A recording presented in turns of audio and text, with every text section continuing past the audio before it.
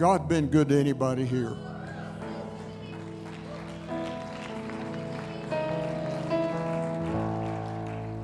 My pastor always started his sermon with that question. But he also had a second question. The second question he asked was, who's he been the best to?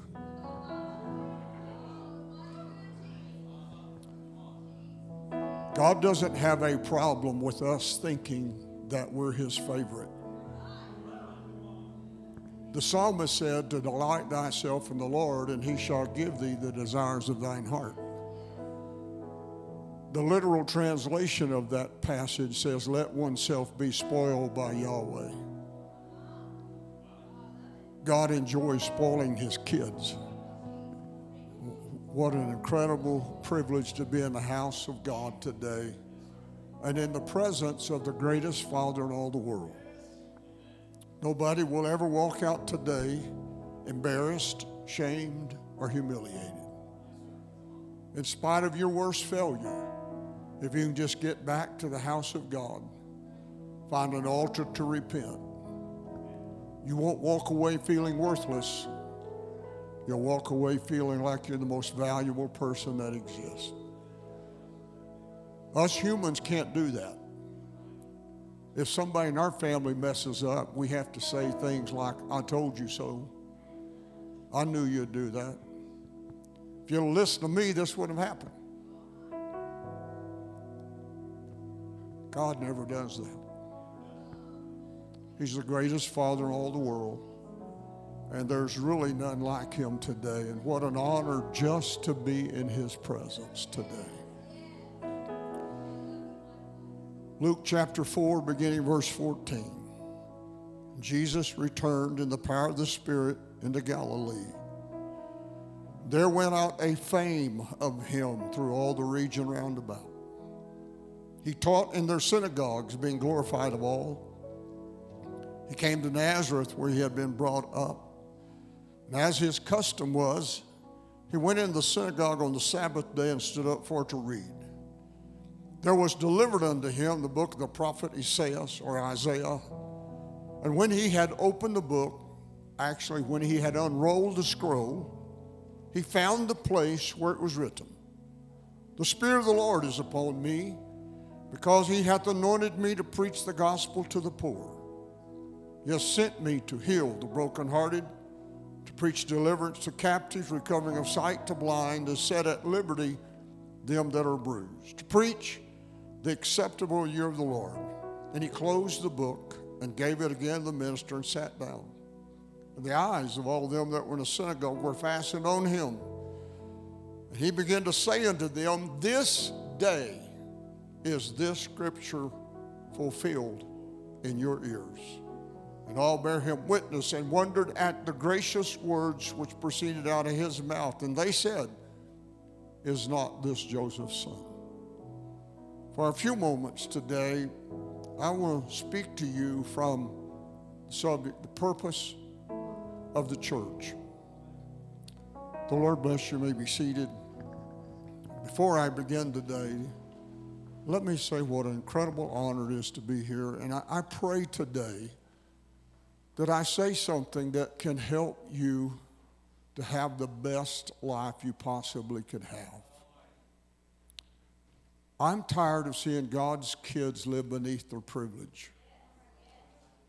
A lot of us live like we're stepchildren, and I don't say that in a derogatory sense, just as the fact that we don't think we belong. We live our lives in shame and guilt.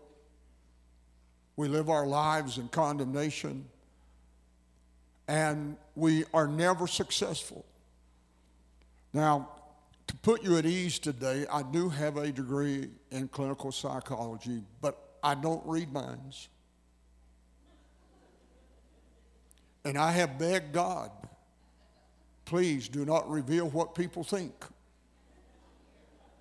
I don't need the word of knowledge. I don't covet that gift. So he's not revealing to me today anything in your life. I can't read your mind, but I can read your face. And our face defines how we're living life. Our face tells people whether or not we're happy or sad, depressed. It tells people whether we're angry or enraged or we're jealous. Every human emotion shows up on the face. You don't have an emotion that exists that doesn't show up here unless you're a sociopath. Now, if you're a sociopath, you can control your face and nothing ever shows up here. But if you're not some evil person, if something happens you don't like, it just shows up here. I have traveled Pentecost for 37 years, full time. I've been all over the world. I've seen God's kids in China, Malaysia, Europe, South America, Central America. Haven't been to Africa yet. But I can tell you that when you look at God's kids outside of America, they appear to enjoy living for God. If you look at God's kids in America, we look like we eat limes for breakfast, lemons for lunch, grapefruits for supper. There's not 1 ounce of evidence in our countenance that indicates we are enjoying our life and we are living life to its fullest.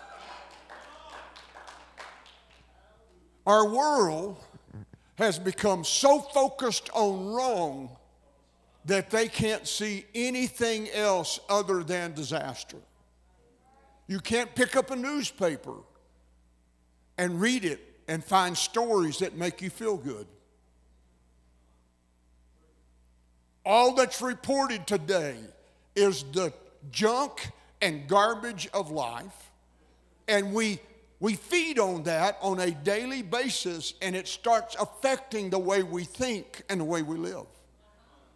If you read about the 7 churches of Asia in the book of Revelations, and you read what God says about them, all of God's complaints about each of those churches, everything he said, I don't like, are characteristics of the city they live in. The churches had lived in their world so long that they had started acting like and thinking like their world. And the easiest thing for you and I to do is to chase the wrong dream. Instead of having our sights on heaven, we get attached to this world. And as we get attached to this world, we quit living our life as if we have a different destiny. We quit living our life as if we're ambassadors from his world to this world, and we start becoming attached to this world, and so we start looking like and becoming like the world that we live in.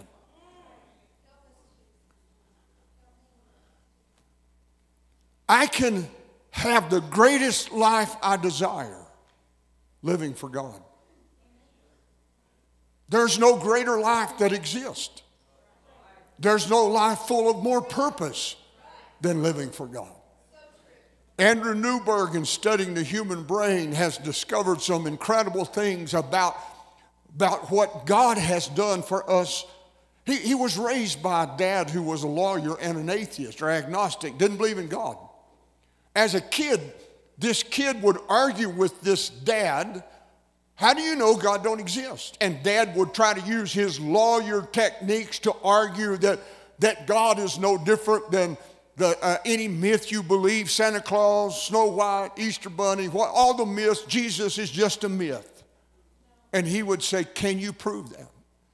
And he'd argue with reason.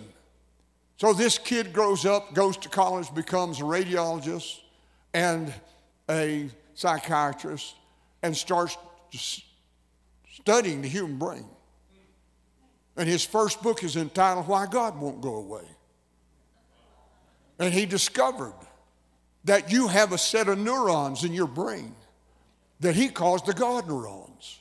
If you believe in God, that part of your brain works. If you don't believe in God, that part of your brain don't work. So if you won't be brain dead, just deny God. he's also discovered that just thinking about God, reading His Word, or praying on a regular basis causes your brain to grow and get bigger. It creates new dendrites and new synaptic connections just through prayer, meditation, just thinking about God, just contemplating God, and all it requires is just 12 minutes on a daily basis. There's nothing greater than this. But yet, we don't act like it.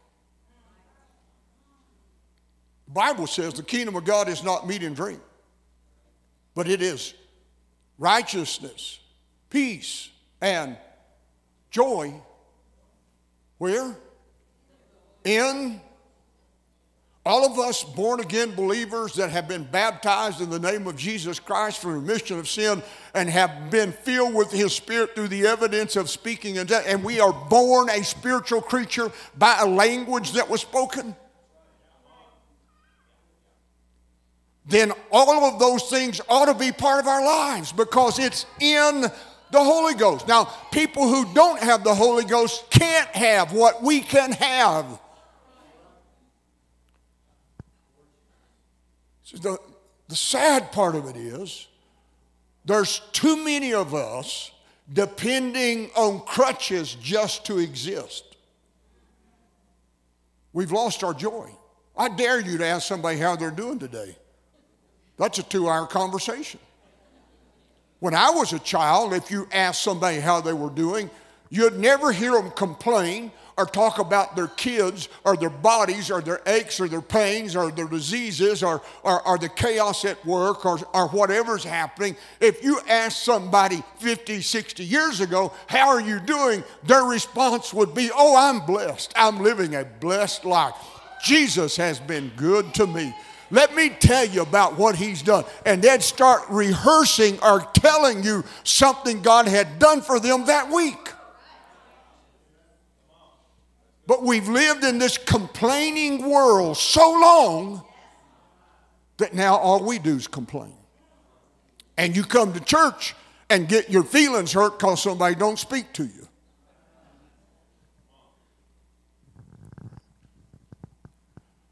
I probably will irritate you a little bit today. Jesus walks into Nazareth for the first time after being baptized by John. He's been caught away in the wilderness. He's been tempted for 40 days. He goes back to Jordan. There at Jordan, he begins to teach and preach. He gathers disciples. Then he goes home. But he don't go home directly. He bypassed Nazareth. He first went through Samaria. Then from Samaria he goes to Capernaum. And at Capernaum, he begins to teach and preach. And Luke says that the fame of him spread through all the region round about. And as the fame began to spread, people began to hear about him, and people began to inquire and ask, and miracles are taking place. All kinds of things are taking place. And now he returns home. It's probably 6 months after Jordan that he finally comes back to Nazareth for the first and last time. He comes home. He's not an invited guest. He's not like me today. I was invited to be here. So if I give you a problem today, don't blame me, blame him. He invited me. He wasn't invited. He shows up in the synagogue. Now, I could preach you 15 sermons from this passage of Scripture. I could preach you a sermon about Jesus was at church every time the church doors were open, because as his custom was. He went into the synagogue on the Sabbath day. That's every Friday night, Saturday morning. He went into the synagogue he was always at church. I could also preach to you about substituting the real thing for a fake, because that's what the synagogue is. See, a synagogue was never the will of God. God never gave them instructions on how to build it.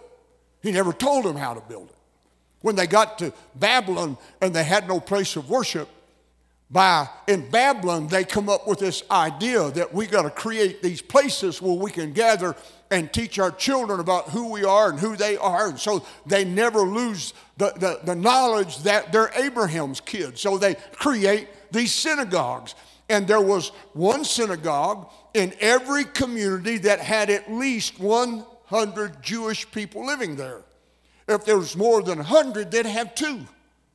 If there's more than 200, they'd have 3. If there's more than 300, for every 100 people in that city or community, they'd have a synagogue. So synagogues become a place where we come and you read the Word of God and you just talk about it. It's only a place to have a religious discussion without an experience. Church was never designed to be a place where you come and talk about God. It's a place you come and encounter God. We don't need synagogues today where we just have discussions and we're going to talk about what God does. We need to see a demonstration of the power of God moving in our midst, because we need to create the right kind of environment for that to take place.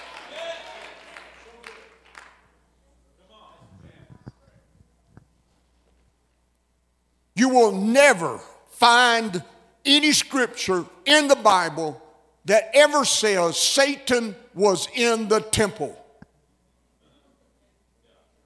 But he showed up at a synagogue on a regular basis. When you create the right atmosphere, Satan will never enter. But if you create the wrong atmosphere, he'll sit on the pew beside you, and you'll have all kinds of issues as a result of it. So you got to make sure you create the right kind of atmosphere if you expect to see God move or demonstrate in your presence. This is the only time in the ministry of Jesus that he openly declared, this day, this scripture is fulfilled in your ears. Today, 600 years before, Isaiah had prophesied. Isaiah chapter 61 is where he's reading from. The Spirit of the Lord is upon me, because he has anointed me to preach the gospel to the poor. He has sent me to heal the brokenhearted, to preach deliverance to captives, the recovering of sight to the blind, to set at liberty them that are bruised, to preach the acceptable year of the Lord. I could entitle my sermon, The 6 Steps of Healing, because that's what he just gave us. The reason Jesus came is so he could create a place where people who have broken lives can come and find healing for broken hearts and broken lives. The whole purpose of this church is to be a hospital where the world can find safety and a haven of rest. But unfortunately in America today, we've got so many broken issues in our lives and broken homes that we just bring our brokenness to church, and the world has no place to be healed. See, I am convinced the reason America has not seen the revival it has seen in the past is because of broken families. The church is no stronger than its weakest family. You can't have the flu in one finger. We're a body.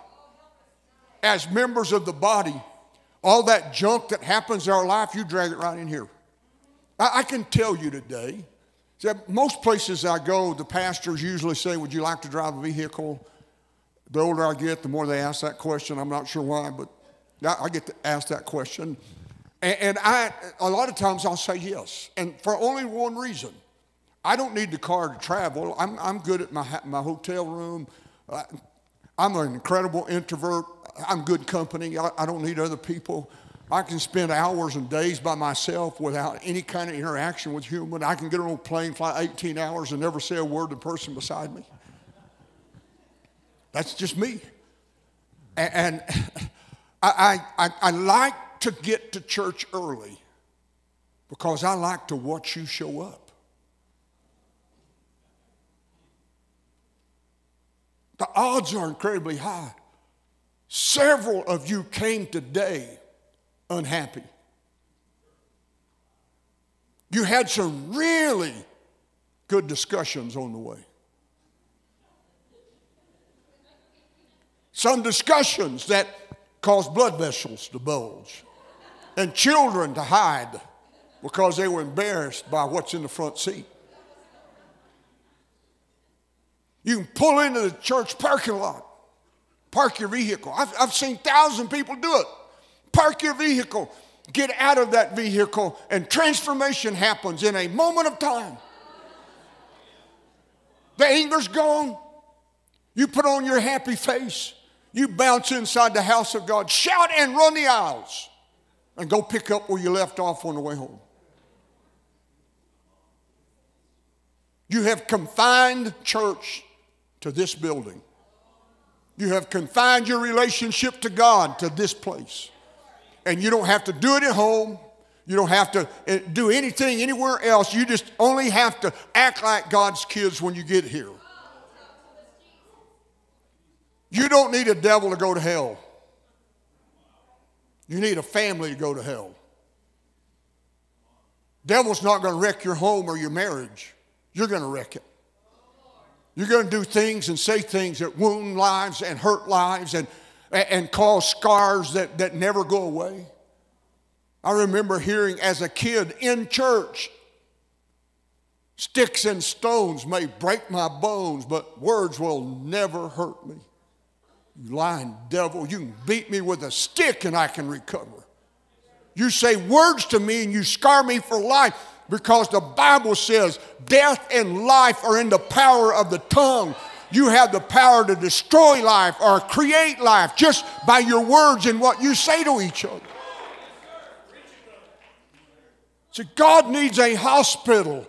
This world is broke. This world is hurting. And God created this place to be his hospital so that the broken and wounded of life can come. And the instant they walk in, they can know that they're safe and they can be healed from the trauma life has produced. See, Jesus declared, I have been sent to preach the gospel to who? The poor. Now, what did God promise Abraham? I'll bless you. I'll bless them that bless you. I'll curse them that curse you. Through you shall all the nations of the earth be blessed. Has God broke his promise? At the time the Bible was written, according to history, there are 60,000 Jewish people living in the city of Rome that control the entire monetary system of the Roman Empire. They're not poor financially. To a Jewish person, you were poor when you got to a place in life that you had an issue that you couldn't solve, your family can't solve, your friends can't solve, your money can't solve, your education can't solve. There's a problem in your life that's so big that the only source to help you is God. And it's the man who becomes God-dependent that recognizes that God is the source of my life, and without him, I can't do anything correctly.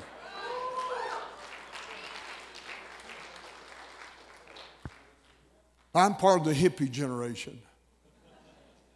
I was not a hippie, but I'm part of that generation. I remember all the chaos that was happening to young people at my age. America experienced this incredible epidemic of addiction. Drug overdoses weren't, that they increased, but it really wasn't an overdose that was killing all the young people in America in the 60s and 70s. There was a new drug that was hallucinogenic and caused them to think they were Superman. They could fly, jump off buildings, and they died by the hundreds of thousands. Then all of a sudden everybody becomes concerned. What's causing this? How'd we get here? Well, it's the product of the 200 or 1,200% divorce rate that happened in America from 40 to 46. Now we got kids coming out of the broken home that don't have how to heal in life, and so they numb life. So addictions start becoming rampant because they're going to numb and try to control the pain that's there. They don't know how to deal with it, and so they numb it. And they come up with a new term called codependency. A guy by the name of Bradshaw was one of the first to use it. They define codependency as moral and spiritual bankruptcy. They just said you could never become codependent or a drug addict or an alcoholic unless you first destroy your moral values and your spiritual values. Then they defined it as living your life through people. Now, I just shared with you that Andrew Newberg said that there's a part of my brain called God neurons. God made me codependent. Everybody in this room is codependent. But we're supposed to be codependent on God. We're supposed to connect to God. And if I connect to God correctly, then my life becomes whole. But if I don't connect to Him correctly, I take my God connection and start sticking it to the closest thing that looks like God, and that's humans made in His image. So I start living my life through people instead of God. I'm not happy unless my wife's happy, or my kids are happy, or my grandkids are happy, or my saints are happy. And we've had this epidemic of codependency sweep through us. So church has become our fix instead of our relationship. And we come to church to feel something. Pentecostals can't handle teaching. It's got to be wide open. I kept hearing phrases this week about how to prepare the atmosphere. Now, I'm going to give you a charged atmosphere. My brain's thinking, do they all have rubber bands around their arms? Are the blood vessels bullets? Who's got the syringes? Who's fixing to charge them all up here? You don't live for God because of what you feel. You better live for God because of what you know, not what you feel. What you feel will destroy you. What you know will change your life. You don't mainline Jesus. He don't want to be mainlined. He's not your drug of choice. If He's your drug of choice, you'll have a high Sunday and somebody will have to talk you out of bed on Monday. Then you can barely crawl back to the house of God for midweek, and now you can get your fix again, and then you're going to crash the next. So you go from high to low, from a high. That's called bipolar. We've become bipolar Christians. We live from highs to lows, to highs to lows, to highs to lows. That's not God's plan. Jesus said, I want to show you. It was prophesied 600 years ago that if you'll just connect to me. Why was He having to say that to Israel? Alexander the Great couldn't conquer them. So he decided to influence them. So instead of making them all Greeks, he decided to put a lot of effort into making them Greeks philosophically, or through philosophy. And he used philosophy to be integrated into their worship. And so they become apathetic. There's nobody looking for Jesus but old people.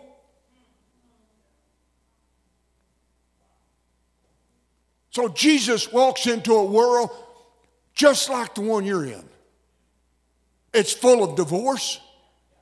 It's rampant. Worse than our day. Homes are broken. He knew every skeleton in every closet in Nazareth. And he walked in that day. He said, I've been sent here to give you a message.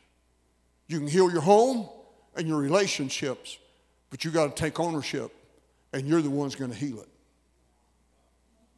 So you don't mess things up and expect God to fix it, because he's not going to fix it. You know why God hadn't healed anybody of COVID? Because he didn't create it. What man creates, man will endure. We won't get any help from God because he didn't make any of this stuff.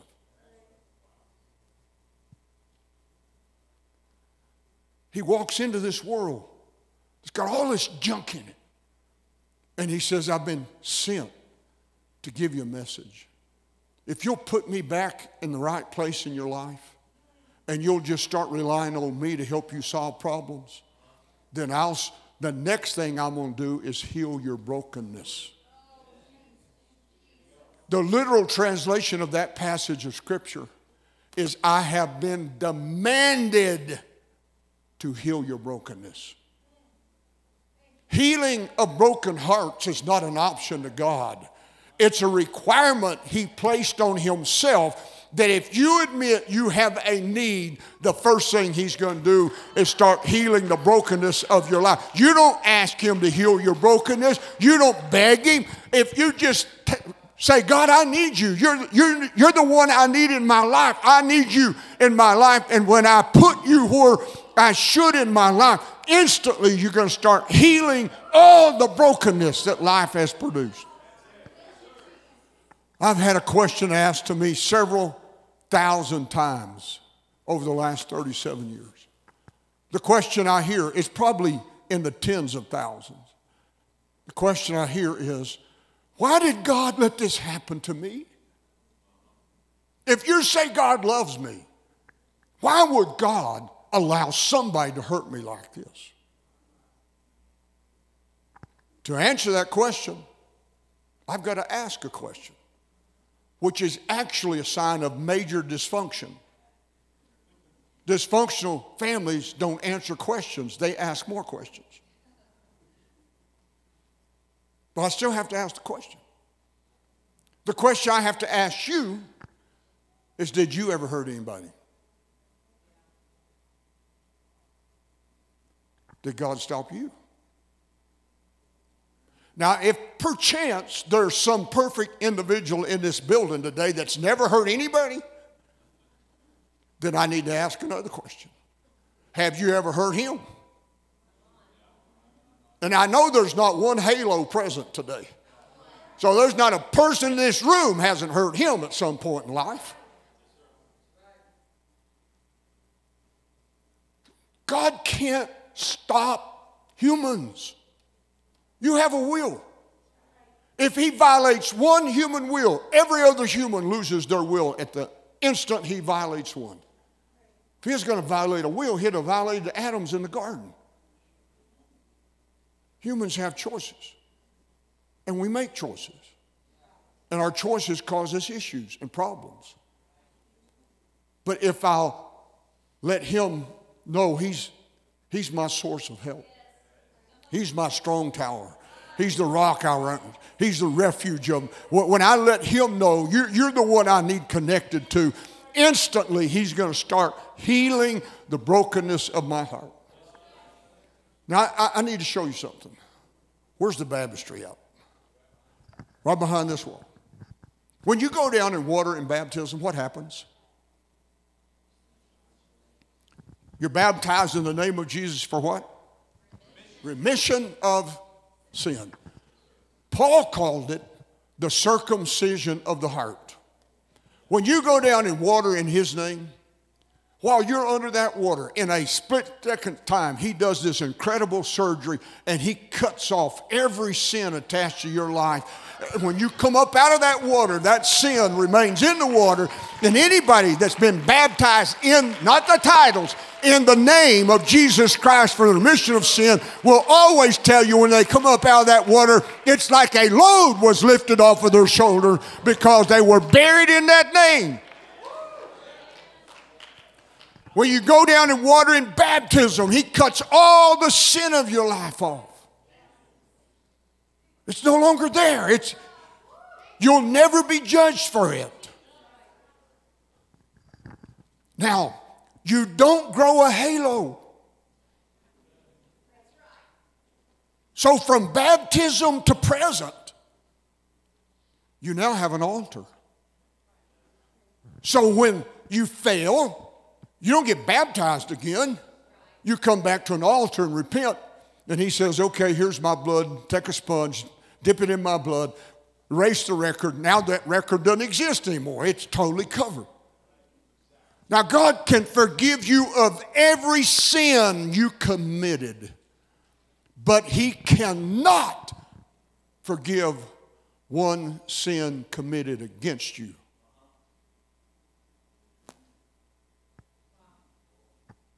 I can prove to you there's one God, that the Trinity cannot exist by forgiveness. I don't even need a Bible. I've got a son. His name is James Anthony. Mine is James Bradley. If someone hurts me really bad, I don't get on the telephone and I call, Anthony, so-and-so hurt me really bad. Would you please forgive them for me?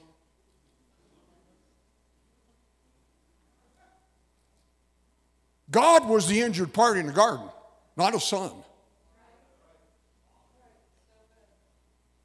To send a substitute would have never worked. For God to forgive sin, God had to overshadow a virgin.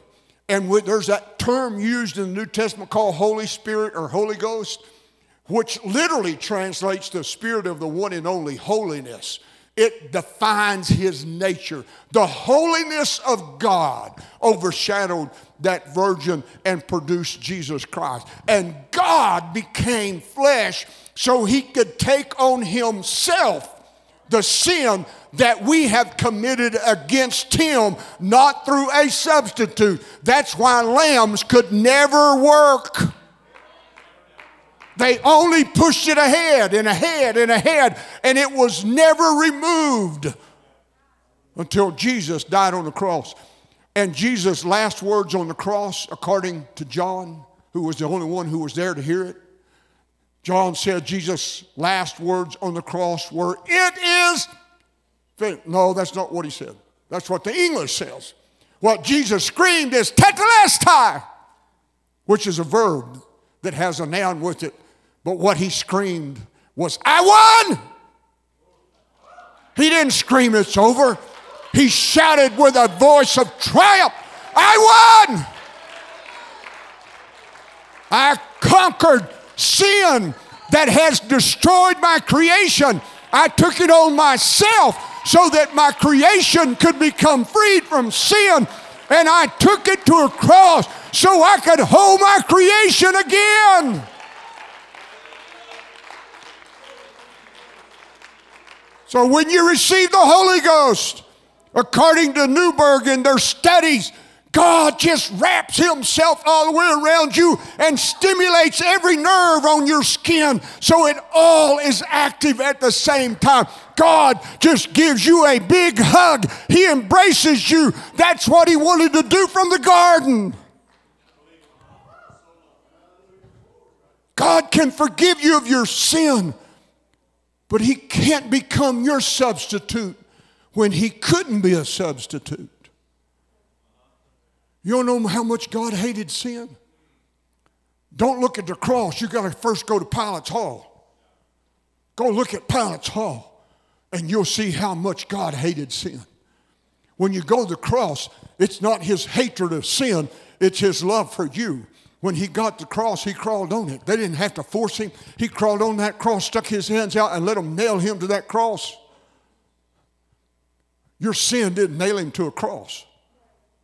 Your value nailed him to a cross. He didn't die because you were worthless. He died because you're the most valuable thing he created, and he wanted you to know how valuable you were to him. And so he stretched himself out there to die on a cross so that you could be free from the junk life as produced. So the instant he heals your broken heart, he's got to take you on a journey. He's got to liberate you from a prison you're living in. And the only prison that exists, matter of fact, the prison that you live in is now classified a disease. Doctors are being trained in therapy to help people who have this problem. And the prison you live in is the prison of unforgiveness. And it causes, according to Dr. Stephen Sanderson, 61% of cancer. The Menrith Meyer Clinic said 80% of strokes and heart attacks. When you don't forgive, you turn your body's immune system off. You shut down its ability to produce antigens to fight disease. It can't produce killer cells to drive away cancer. So you turn all this junk off in your life. And now God can't heal, because God can't heal you if you don't forgive. He can't do it for you. So if there's healing needs to take place in your life, first thing you better check up on is, am I holding on to things that people did to me, or hurts that people did? I got to let them go. We've taught forgiveness wrong. And I don't have time to go through the whole steps, so I'm going to give you a real short version of it. Forgiveness is not saying, I forgive you or I turn you over to Jesus. Forgiveness is doing exactly what Jesus did on the cross. When Jesus was dying on the cross, what did he say? Father, forgive them, for they know not what they do. God will never allow you to step into the arena of revenge, because he declared, vengeance is mine, and he doesn't share it with one human being. But he will allow you to step into the arena of forgiveness, and he'll allow you to take his blood and erase somebody else's record that sinned against you. Whatever you bind on earth will be bound in heaven. Whatever you loose on earth will be loose. That whole chapter, Matthew 18, is about forgiveness. It's not about spirits. You're not binding some devil. Jesus destroyed him. He screamed, I won at the cross. He conquered Satan at the cross.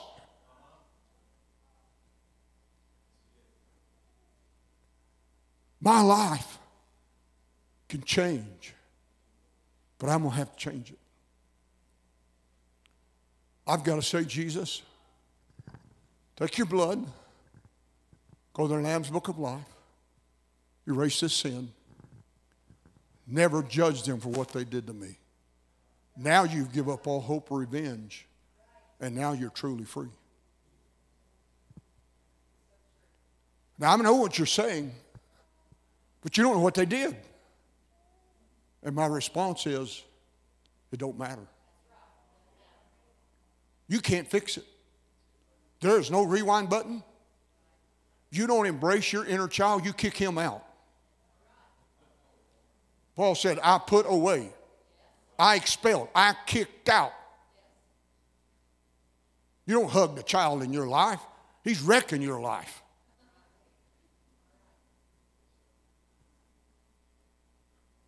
I have to choose to say, Jesus, you know how bad they hurt me, but I want you to erase this record.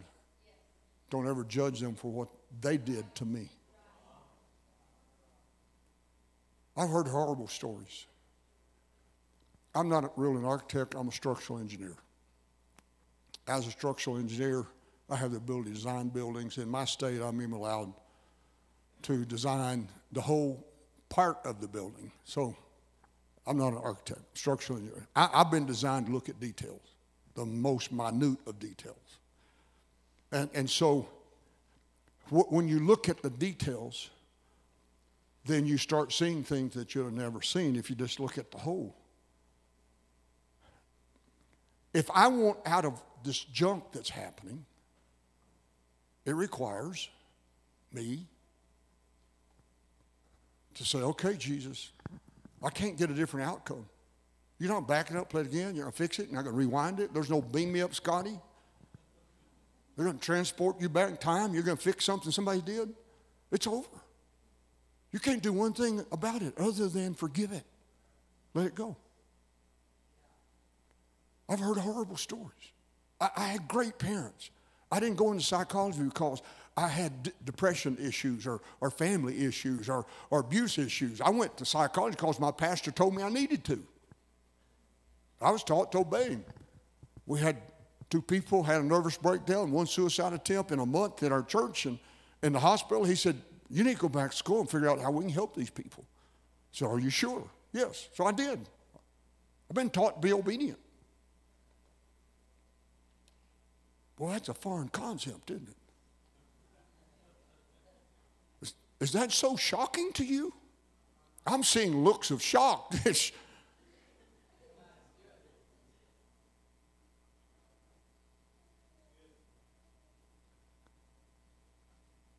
I've heard stories I don't understand. I don't understand how moms can torture their children. You know, we scream about abuse, but why do we never focus on what's really causing abuse and the issues of abuse and all this other junk? And we just ignore all the details. Everybody knows them, but no one ever addresses them. Because they do, they know where the problem is, and they won't address it. See, broken homes is the cause of every problem in America right now. 85% of all prison inmates come from fatherless homes. 90% of runaways come from fatherless homes. 80% of rapists come from fatherless homes. 80% of children with emotional disorders come from fatherless homes. Do I need to go on?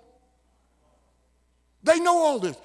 The statistics is at the CDC. They know it. But they won't admit where the issue is because they have to focus on families, and that destroys their agenda. Because they don't need families, they need brokenness to control people. So they want you broke, they don't want you healed. They don't want your life in order. They need it as broke as it can possibly be so they can keep selling you things. I don't understand how moms, 60% of child abuse comes from mother. I don't understand how she can stab her child, pour hot sauce in their eyes, beat them till their kidneys become atrophied and never grow and have to have back surgery as adults to repair damage done as a kid. Cut their feet so they can't run away. I don't understand any of that. But it doesn't matter what she did or he did. If you want to be whole, then you've got to let them go.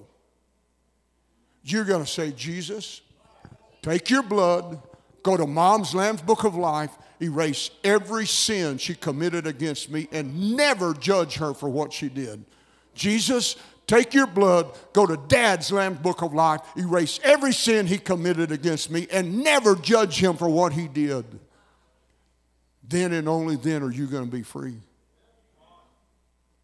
What was Stephen's prayer being stoned? Father, lay not this sin to their charge. Did anybody there ask for forgiveness?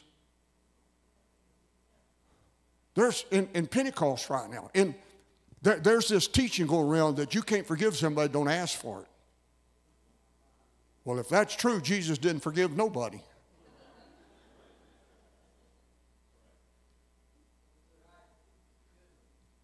See, our world's taken your book and twisted it. And I know I'm belaboring the point here for a little bit. The world says if someone hurts you, that you're supposed to go to them and tell them they hurt you. But you're going to free them and you're going to forgive them so you can be free. And they take it from Matthew chapter 5, the Sermon on the Mount, where Jesus said, if you bring your gift to the altar and there remembers thy brother has aught against you, leave your gift at the altar and first be reconciled to thy brother. So that means Jesus said, if you hurt me, then I'm obligated to go to you and tell you hurt me. Jesus didn't say no such thing. That violates the very next statements he makes about if thy brother smite thee on the right cheek, turn the other. Jesus didn't contradict himself. If my brother has aught against me, I'm the predator. I am not the victim.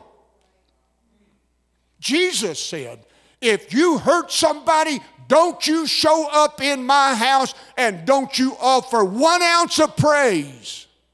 You go to them that you know you hurt and you fix what you created in their life. In Mark, Jesus said, if you stand praying and your brother has offended you, forgive him. Now you're the victim. If you go get in somebody's face and you say, you hurt me really bad, but I'm going to forgive you, that's called passive-aggressive behavior. It's the ultimate form of revenge. I'm going to heaven, you're not. You little spoiled brat. Grow up, quit acting like a 6-year-old, become an adult, take ownership, change your life. But it hurts, you don't understand what they did. Quit whining about what they did. If you don't, you will repeat it and become them. 95% of victims become predators. So if you don't do something to change it in your life, you're going to repeat the behavior that you've endured in your life. So do you want your life to be whole and get all the junk out of your life? Then simply do what he asked. I need you, God. You're going to heal my heart. Now you're going to take me by the hand and you're going to lead me through the corridors of my mind and you're going to take me all those places I got people locked up and you're going to hold my hand while I use your blood to erase their record so that they're never judged for what they did to me. And that's the day you walk out of prison.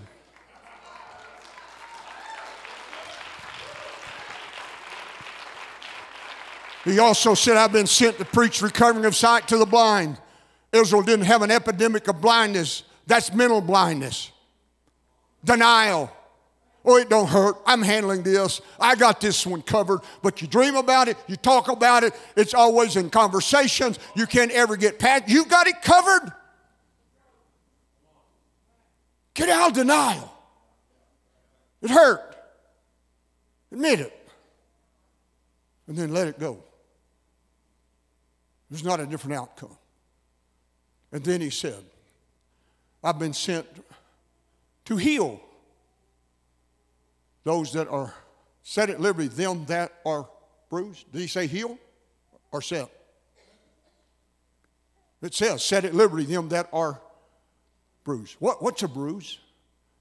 A bruise is a result of contusion or blow of the body that ruptures a vessel, vein, artery, allows your blood out of its natural capillary system. It can't get back to heart and lungs for oxygen. So it first turns blue, then green, then yellow, then fades away. By the time you see the effect, the artery is healed. You don't need healing from bruises. You need deliverance. And I've watched 6 little kids grow up at my house. 5 little girls, 1 little boy. They're called grandkids. I'm not sure where the word grand came from, but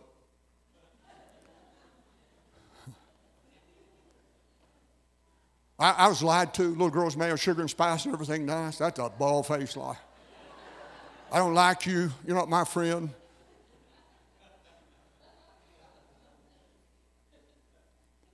But you know what I've noticed about all 5 of them, 6 of them? Your most powerful need as a human being is not to be fed. It is not to be held. It's not to be clothed. It's not to be loved. Your most powerful need as a human being is revenge.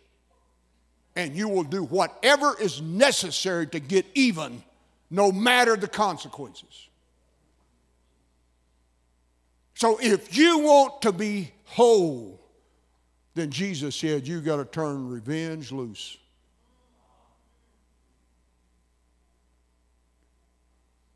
Then the last thing he said is preach the acceptable year of the Lord.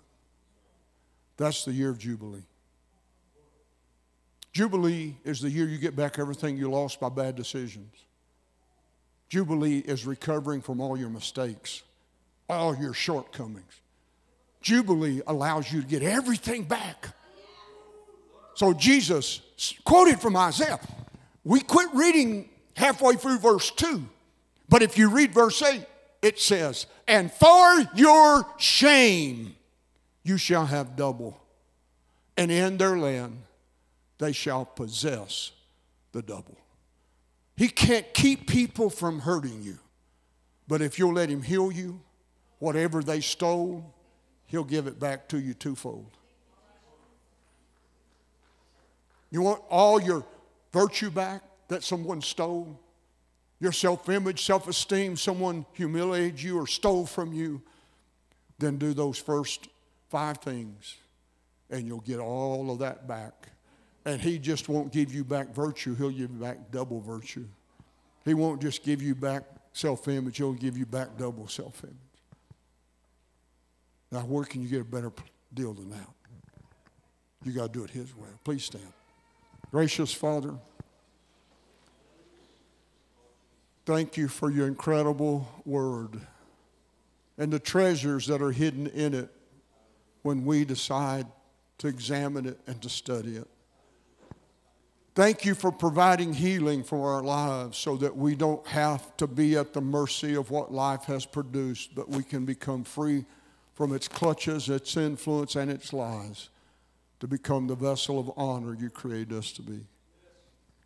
Lord Jesus, I pray today that your gentle spirit would just invade this place, and that your kids will feel your gentleness that's so powerful and safe that they'd let all their walls down and they wouldn't be afraid.